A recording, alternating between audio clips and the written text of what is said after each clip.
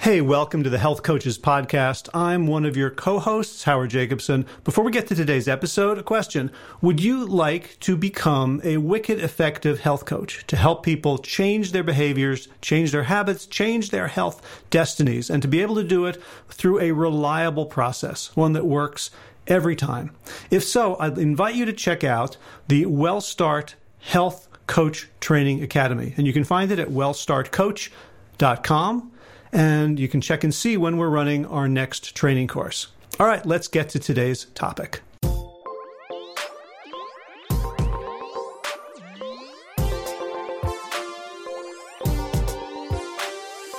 Andrew Taylor, welcome to the Health Coaches Podcast. Thanks for having me. I'm excited. Yeah, well, I've interviewed you, for Plant Yourself, and you shared, the whole story. We talked about Spud Fit and all that. So why don't you give like a 45-second to 1.5 minute synopsis of your journey up to the point where you started helping other people change? Yeah, well, basically, I discovered I was a food addict and I decided to quit food entirely, which obviously is impossible. So I quit everything except potatoes. There was a lot of scientific reasoning that went into that, as well as psychological. But that's what I did, and it got a lot of attention, and I started getting emails from all around the world from people who wanted help with food addiction. And initially, I decided to write a short little ebook that would hopefully mean that people could go to get that ebook and read it and have their questions answered and leave me alone, because I wouldn't have enough time in the day to answer emails. But all that book did was increase the number of emails I got. So it was just this sort of happened organically that I got to a point where if I'm going to keep answering these questions and keep spending so much time on helping people, I'm going to have to charge for it, because I just don't have the hours in the day to be able to do that consistently. So I started charging for my coaching services, and yeah, here we are. All right, terrific. So just to clarify, like what's your profession when you're not coaching? I've been a teacher for a long time, a high school teacher, and yeah, I still do that one day a week. So and then the rest of the time I'm a coach now. So obviously there's a lot of overlap between teaching and coaching, but I was a school teacher for many years, and basically what I got graded on was how well my students could regurgitate knowledge, or write an essay, but essentially information as opposed to action. Well, like when you started coaching, like what was that like when all of a sudden what people had to return to you was like change? Yeah, well, it was a little bit different for me, because the majority of my teaching career was spent working with what we call at-risk youth. And these are kids that have had all sorts of troubles and don't fit into mainstream education for whatever reason. It could be, drug problems, could be family issues, could be, trauma, all sorts of things. So the majority of my career was spent dealing with those kinds of kids, and success has to be measured a little bit differently with those kids. It's not about, can you do algebra? It's more about, can you turn up to school consistently and not swear at the teachers.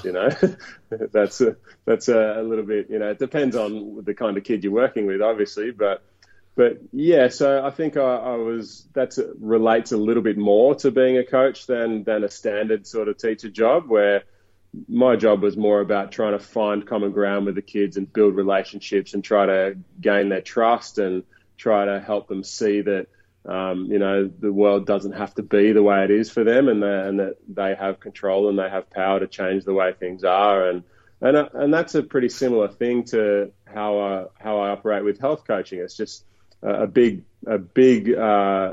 focus is on trying to change my clients' perception of reality, and trying to get them to see that they're in control and they have power, and these stories that are circulating in their heads are not necessarily true or need to be acted on. Yeah, it sounds exactly like coaching. And in fact, when I look at my own sort of bad health behaviors over the years, I'm exactly like one of those at-risk kids. Yeah, definitely. Me too. Yeah, 100%. Yeah, we've all got that sort of thought pattern in one aspect of our lives or another. I think that destructive thought pattern that we, once we understand how our thoughts work, we can get about changing it.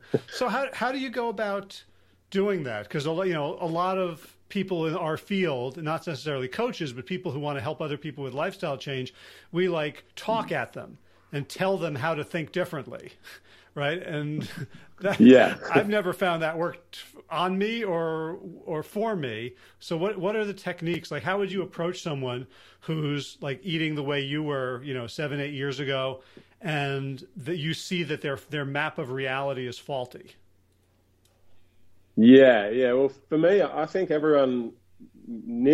pretty much everyone has the answers to their own questions. They've already got the answers. They just need a little bit of guidance to get those answers. So for me, it's mostly about asking questions, and just if you ask the right questions in the right way, then you can sort of guide people to finding their own answers. So if someone says, "Hey, I did really well with my diet for a week, and then I fell off, or I had a slip up," as people like to say, then my question would be, okay, what did you get out of that? What was how did that benefit you? And let's get into that and try to, what were you trying to achieve by deciding to eat cake instead of, beans and rice? What was the goal of that? And did you reach that goal? And if so, how else could we reach that goal? What other possible behaviors could we have done instead that would have given you what you were looking for in that moment?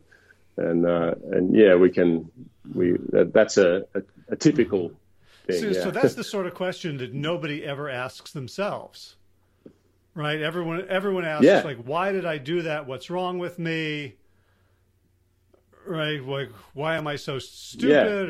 And you're asking a positive question, like, what did it do for you? So now their brain just sort of short circuits a little bit, and they have to search for an answer, right?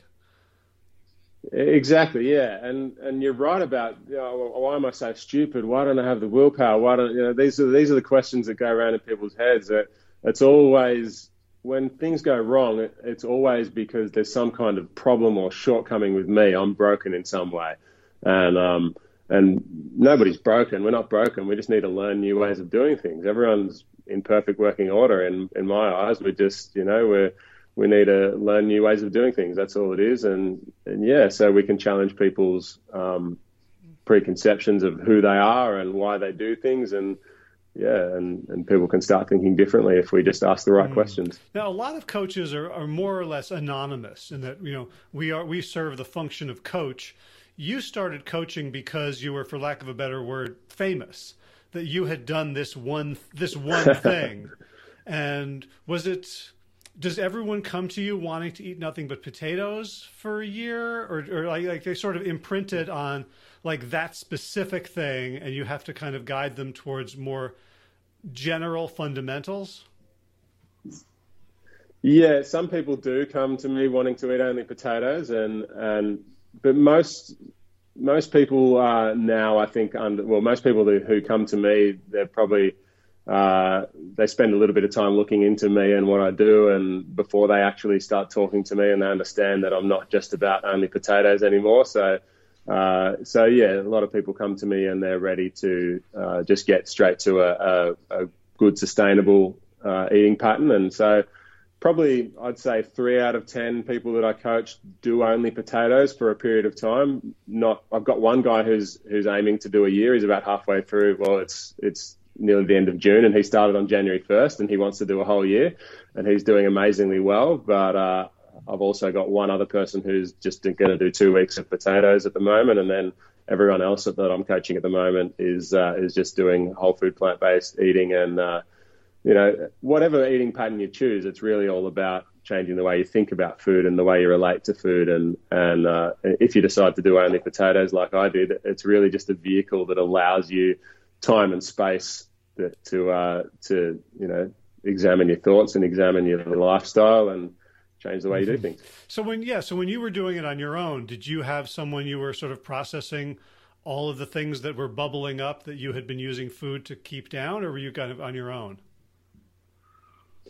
I was sort of on my own, yeah. It was. It ended up sort of being a thing I did on YouTube, which is a whole different weird story about how I ended up doing that on YouTube. But yeah, it turned out to be a good thing, not because I was interacting with other people, just because I was forcing myself each day to sit down and talk to the camera about my experiences, and that really helped me process it. I was sort of my own therapist in that way when I was sitting down and talking through each situation and how I dealt with it. And yeah, that was a pretty useful thing. So I don't think you need necessarily to do a YouTube channel or, share your thoughts with other people, but some form of journaling, whether it's talking to a camera or writing your thoughts down, I think is a helpful thing.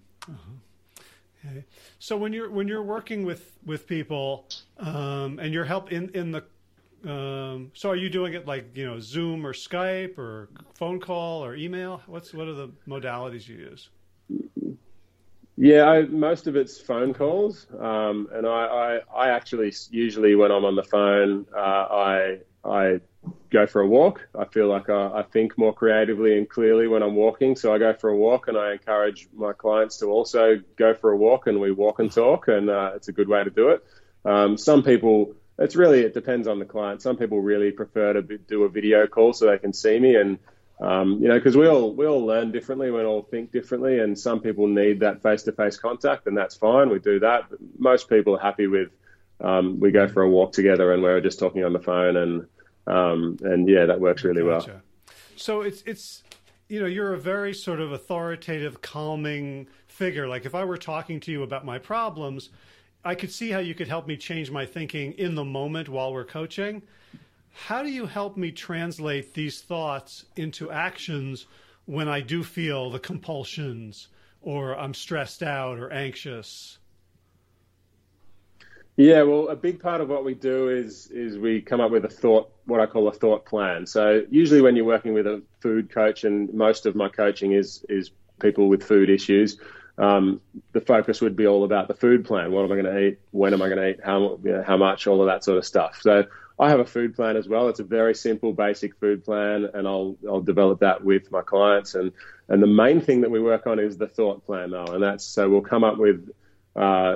We'll talk about the client's history. We'll talk about what has worked well and what has not worked so well for them in the past, and what things have got in the way of success. And we'll come up with a plan for how we're going to deal with certain situations that are likely to come up. And then the first thing is that the client needs to be reading through that thought plan in the morning every day, so that it's at the front of their mind, because it's if we talk on Sunday about a thought plan, what are we going to do for the week?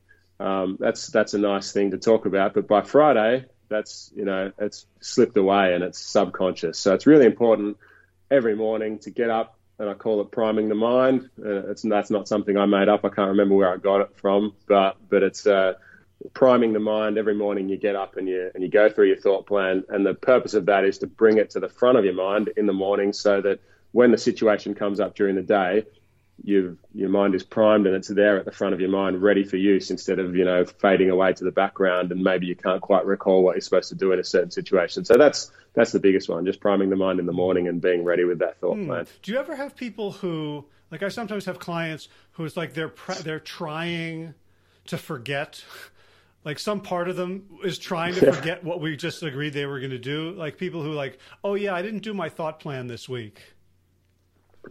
Oh yeah, all the time. So then what do you do? Yeah. Well, we just got to keep reinforcing, and it might be a situation where, okay, I'm going to send you a text message every morning and remind you, and I don't want to force myself on people on a daily basis, but if we'll talk about that, and okay, would it help you if I send you a text message every morning, so that, when you wake up, you'll see my text message, and that'll remind you to do this morning routine. And it's only 2 to 3 minutes. We're talking about reading a very short thought plan and, being prepared for the day. So it's an easy thing. I always tell people, just do it while you're on the toilet in the morning, and it's easy. It doesn't take any extra time then. So yeah, that's one thing I'll do, is a text message in the morning and just remind people. And yeah, we just keep working. You know, people, it sinks in eventually. I did have one person, one of my favorite stories was that I worked with someone for 6 months before they finally had their first weight loss week, and they finally, you know, started actually following this plan, and yeah, at the end of that week, she was very excited, and she's doing very well now. We've been working together for a year now, and she's doing very, very well. But yeah, it took 6 months to get that first big breakthrough, and I think it's there for everyone. We just everyone works differently, and we'll find a way. How do you? Because I have clients who, you know, for lack of a better word, lack self-efficacy. Like they just don't believe in themselves. They don't believe it's possible for them. Yeah. And it sounds like this person that you worked on for 6 months, like I'm imagining if myself not making any progress, I would get discouraged. How do you help people who come in? Yeah. You know, like worse than they were before because they got excited and they still are following old patterns? Yeah, it's a tough one, and there's no like number one right answer for this, but I just think it's really important for people in that frame of mind. I try to get those people to view what we're doing as an experiment. So in an experiment, when a scientist is conducting an experiment, they're supposed to do it in a passionless, emotionless way. You just have some tests to do, and the results are the results. And it's not, you know, it's not emotion and investment in the results is not required. All you need to do is follow the steps, test the hypothesis, and find out what happens.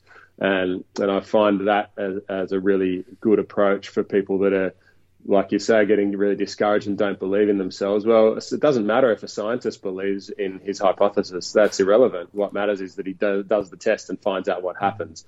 So if we can try to foster that emotionless approach and just say, okay, here's an experiment. Maybe it'll work. Maybe it won't.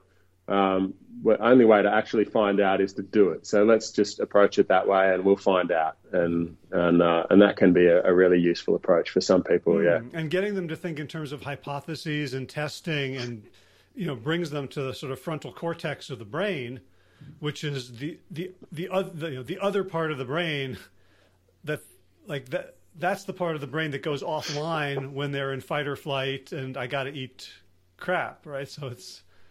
Yeah, exactly. Yeah. So it turns it into, an academic pursuit rather than an emotional pursuit. And, you know, as I'm sure probably everyone who's had weight problems, emotional eating is a big issue. And it's very hard not to be emotional about the way we look and the way we feel. So, yeah, if we can, you know, of course, these people are not able to remove the emotion completely, but at least when they have, when they're able to think clearly in some moments, they'll say, yeah, you know, this is just an experiment. If I don't actually test the hypothesis, then I don't know if it's true or not. So, yeah. Well, it's true. Like of the scientists who are trying to come up with, you know, COVID vaccines, or like, you know, there's a lot riding on the outcome, but if they let that leak in to their hypotheses, they're going to, you know, distort reality and do crappy work.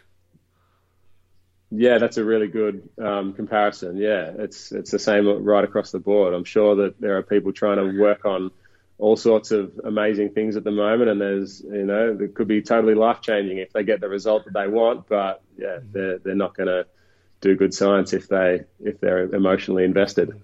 Now, when you work with people one-on-one, how do you help them deal with their social environment and you know, so they have support? Do they have support, or is it like you're, you know, teaching them how to not need support? Yeah, that's a really tough one as well.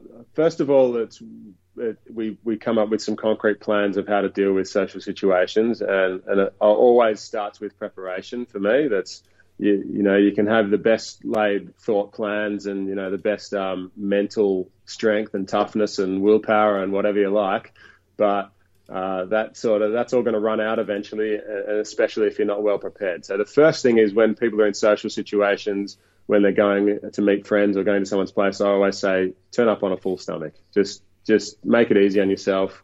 If you're going to meet someone at a cafe for lunch, eat before you go, turn up on a full stomach, and then, you know, the worst case scenario is you just eat a salad and, you know, and you're done because you're already full. So make it easy on yourself that way. And the second thing is, I always not always. I shouldn't say always, but I think the best first approach for most people is to just be really open and honest with the people around you, and really, just explain to people that I'm doing something that's important to me. I've had these troubles with food. It's whatever the troubles are. Just be really open and honest with people about what you're doing. And be clear that it's not something that, me with my wife, for example, when I changed the way I ate and lived, I was very clear with her that this is not something that you need to do with me. This is, I'm doing this for me. There's no pressure on you to do anything differently. It's just something I want to do for myself, and I'd appreciate some support by not trying to make me eat something different. And, it's really simple, and really just clarity of communication is important, and preparation as well. It sounds like that you telling your wife you don't have to change sort of lanced any boils of fear, like that would lead to defensiveness or sabotage. Like if she's like, okay, cool, then she has nothing to defend, and she can help you. Yeah, exactly. And it's hard because when you change the way you eat or live or whatever you change, that by default is a judgment of the way other people are doing things. Just the simple act of saying, I don't want to do things the way you do anymore, that is, no matter how you spin it, that is a judgment of saying, I don't, you disagree with that. So it's hard for the other people around you to accept this change because, it feels like a judgment of them even when it's not intended. So for that reason, that's why I think it's really important to be open and, clearly communicating that this is not about you. This is my thing. Do what you want. I don't care. I'm just going to do my thing. Yeah. So I want to close just by closing the circle around your earlier work. We saw with kids who had suffered from trauma and were at risk. Do you see any lessons from that work specifically with adults with who have emotional eating problems? Like, do you ever kind of, or did they go into their trauma? Do you see a connection between their current lifestyle and things that may have happened to them as children? Yeah. There's a lot of trauma across people who are obese or have eating addiction issues, like that's most of the people I work with, and people that have other sorts of behavioral issues in terms of the kids that I've worked with in the past as well. It often relates back to trauma, and the big thing for me is it can all be changed, and sometimes it takes time, and we need to look at things from as many different angles as possible, and try as many different ways to communicate and ways to do things as we can, because everybody that I've ever worked with wants to improve. The kids that I've worked with, for example, people often would look at those kind of kids and think, they're losers, they got no hope, they're all, and it's easy to see why people would think that, because the way they present and the way they sometimes behave is totally at odds with what we expect from a reasonable person. But there's no one that I've ever met or ever worked with who doesn't want to improve. Every single person wants to improve themselves in some way or another, and we can find a way to help them do that. It's just a matter of time and trying new ways of looking at things, new ways of communicating, and we'll get there in the end. So, are you taking clients now? Yes. I have a couple of spots available at the moment, and there's not many spots, but yeah, I do have a couple of spots. So yeah, if anyone's interested, just email. Tell us how to get in touch with you. Tell people how to find you. Okay, SpudFit on all the social medias. Just look up SpudFit and you'll find me. And my website is spudfit.com. And if you want to email me, andrew@spudfit.com. And I answer all my emails. So yeah, you'll hear back from me sooner or later. It might not be. It might take me a week, but you'll definitely hear back from me. Awesome. Oh, and by the way, before I let you go, have you seen Scott Carney's new book called The Wedge? Oh. No, I haven't. I'm a fan of Scott Carney, but I didn't realize he had a new book. Yeah, no. He did. His last book was on Wim Hof. And his new book is like exploring like what he calls the wedge, which is ways in which we can hack our physiology to separate trigger from response. So not just cold, but like heat and sauna and flotation tank, and a chapter on the potato hack. Wow. Okay. That's cool. Maybe I should get in touch with him. That sounds really cool. I can put you in touch if you want, but I was reading it like, oh my God, like this thing, running up Kilimanjaro or all that, like, is like the sexiest, craziest stuff in the world. I can't think of anything less sexy than eating potatoes. And he turns it into like this amazing biohack for resetting. So I thought you'd get a kick out of that. Yeah. Oh, that's great. That's cool. That's cool. I'll definitely have to look that up. Yeah. Thank you. All right, anything I didn't ask you about coaching that you wish I had? No, that was a lot of great questions, and it's really nice to be able to talk about coaching itself on a deeper level. So, thank you. That was a lot of great questions, and I think we covered it. Thank you for taking the time. Thank you for hiding out in your garage while the kids get ready for school. Yeah. And no worries. I can hear there's a bit of noise going on upstairs. I reckon there's a bit of excitement happening, so it might be time for me to get on the bike and ride to school with my big boy. All right, enjoy. Andrew Spudfit, Taylor, thank you so much for all you do and for taking the time today. No worries. Thank you, and keep up the great work yourself. I love it. Bye.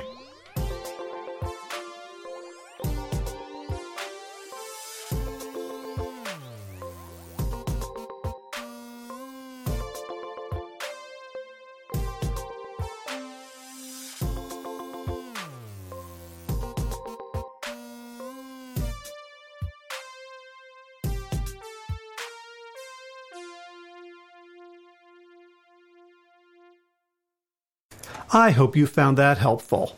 So if you'd like to become a health coach, or maybe you already are a health coach and you'd like some additional training and more skills, or perhaps you're a health professional, doctor, nurse, dietitian, etc., who would like to be able to influence your patients more effectively, again, check it out, wellstartcoach.com. All right, have a great day.